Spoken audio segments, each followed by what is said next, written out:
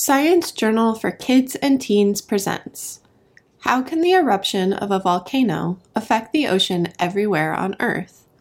Adapted from the original peer-reviewed paper in the journal Pure and Applied Geophysics, published on April 11, 2022.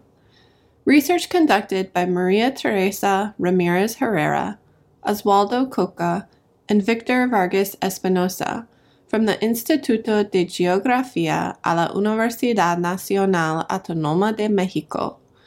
See additional information about the authors in the accompanying PDF.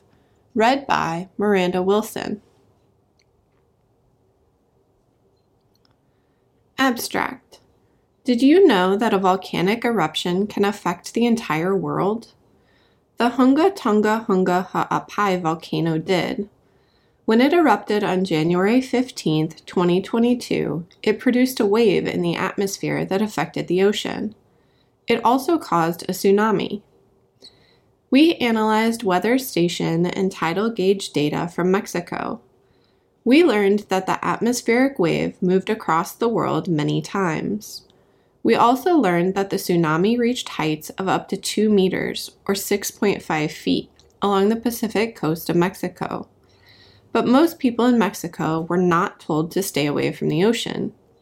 Based on our research, we recommend making changes to tsunami warning systems. On January 15, 2022, the Hunga Tonga Hunga Ha'apai volcano erupted. It affected countries all over the Pacific Ocean. How? This volcanic eruption was so strong that it created a shock wave and a tsunami. A shock wave is a type of wave produced by an explosion. Like a regular wave, a shock wave carries energy. When a wave moves through the air, some of the particles get closer together. When this happens, there is high pressure. Here you can see the eruption of the Hunga Tonga Hunga Ha'apai volcano that happened in the Pacific Ocean. In the left image, you can see a map of the Pacific Ocean. The location of the volcano can be identified by a red square. The image on the right is what the eruption looked like on the surface of the ocean.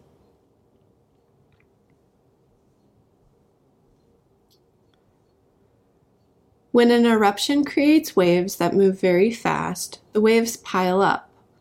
When waves pile up, the high-pressure areas add up to have even higher pressure. People experience these areas of very high pressure as a sonic boom. The sonic boom from the Hunga Tonga Hunga Ha'apai volcanic eruption was very loud. People heard it in Alaska and Canada. The Hunga Tonga Hunga Ha'apai volcano is underwater. That means when it erupted, it caused a lot of ocean water to move. A tsunami is a wave caused by a large movement of ocean water. These waves are different from regular ocean waves.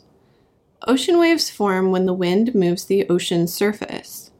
In a tsunami, the wave moves both energy and water. When a tsunami reaches land, it can cause a lot of damage to buildings. It also floods the area with ocean water. The Hunga Tonga Hunga Ha'apai volcano sent a tsunami in all directions across the Pacific Ocean.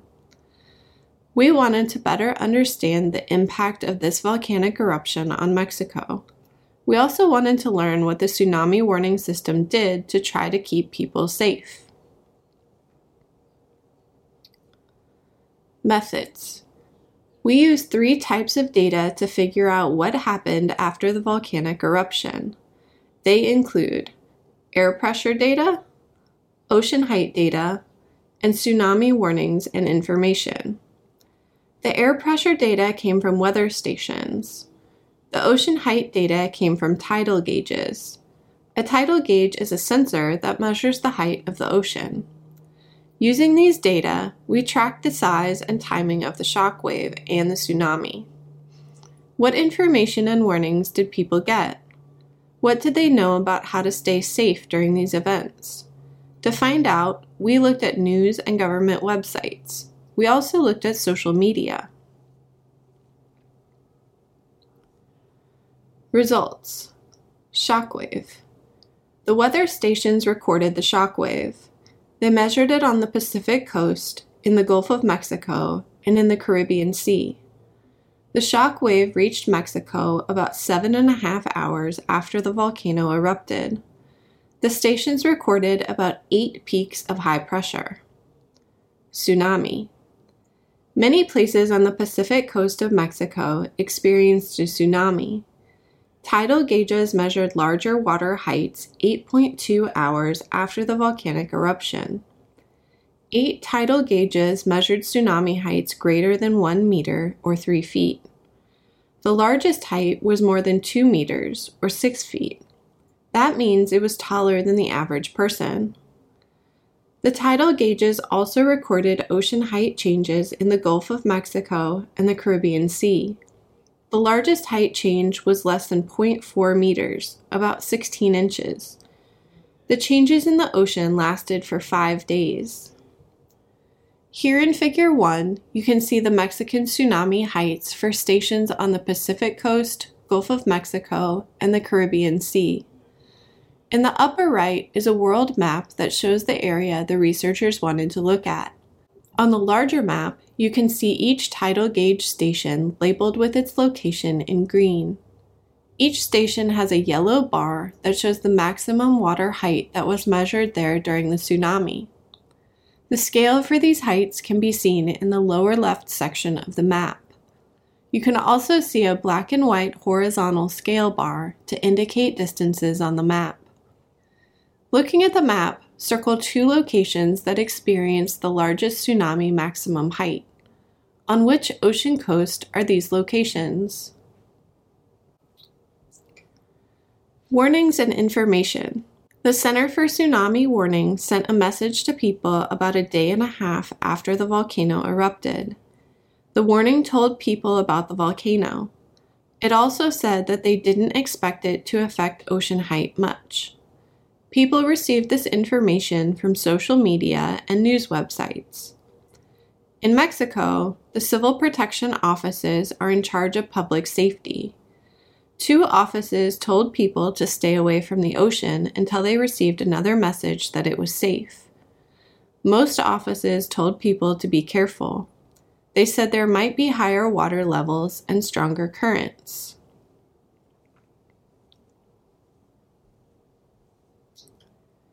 Here's Figure 1 again.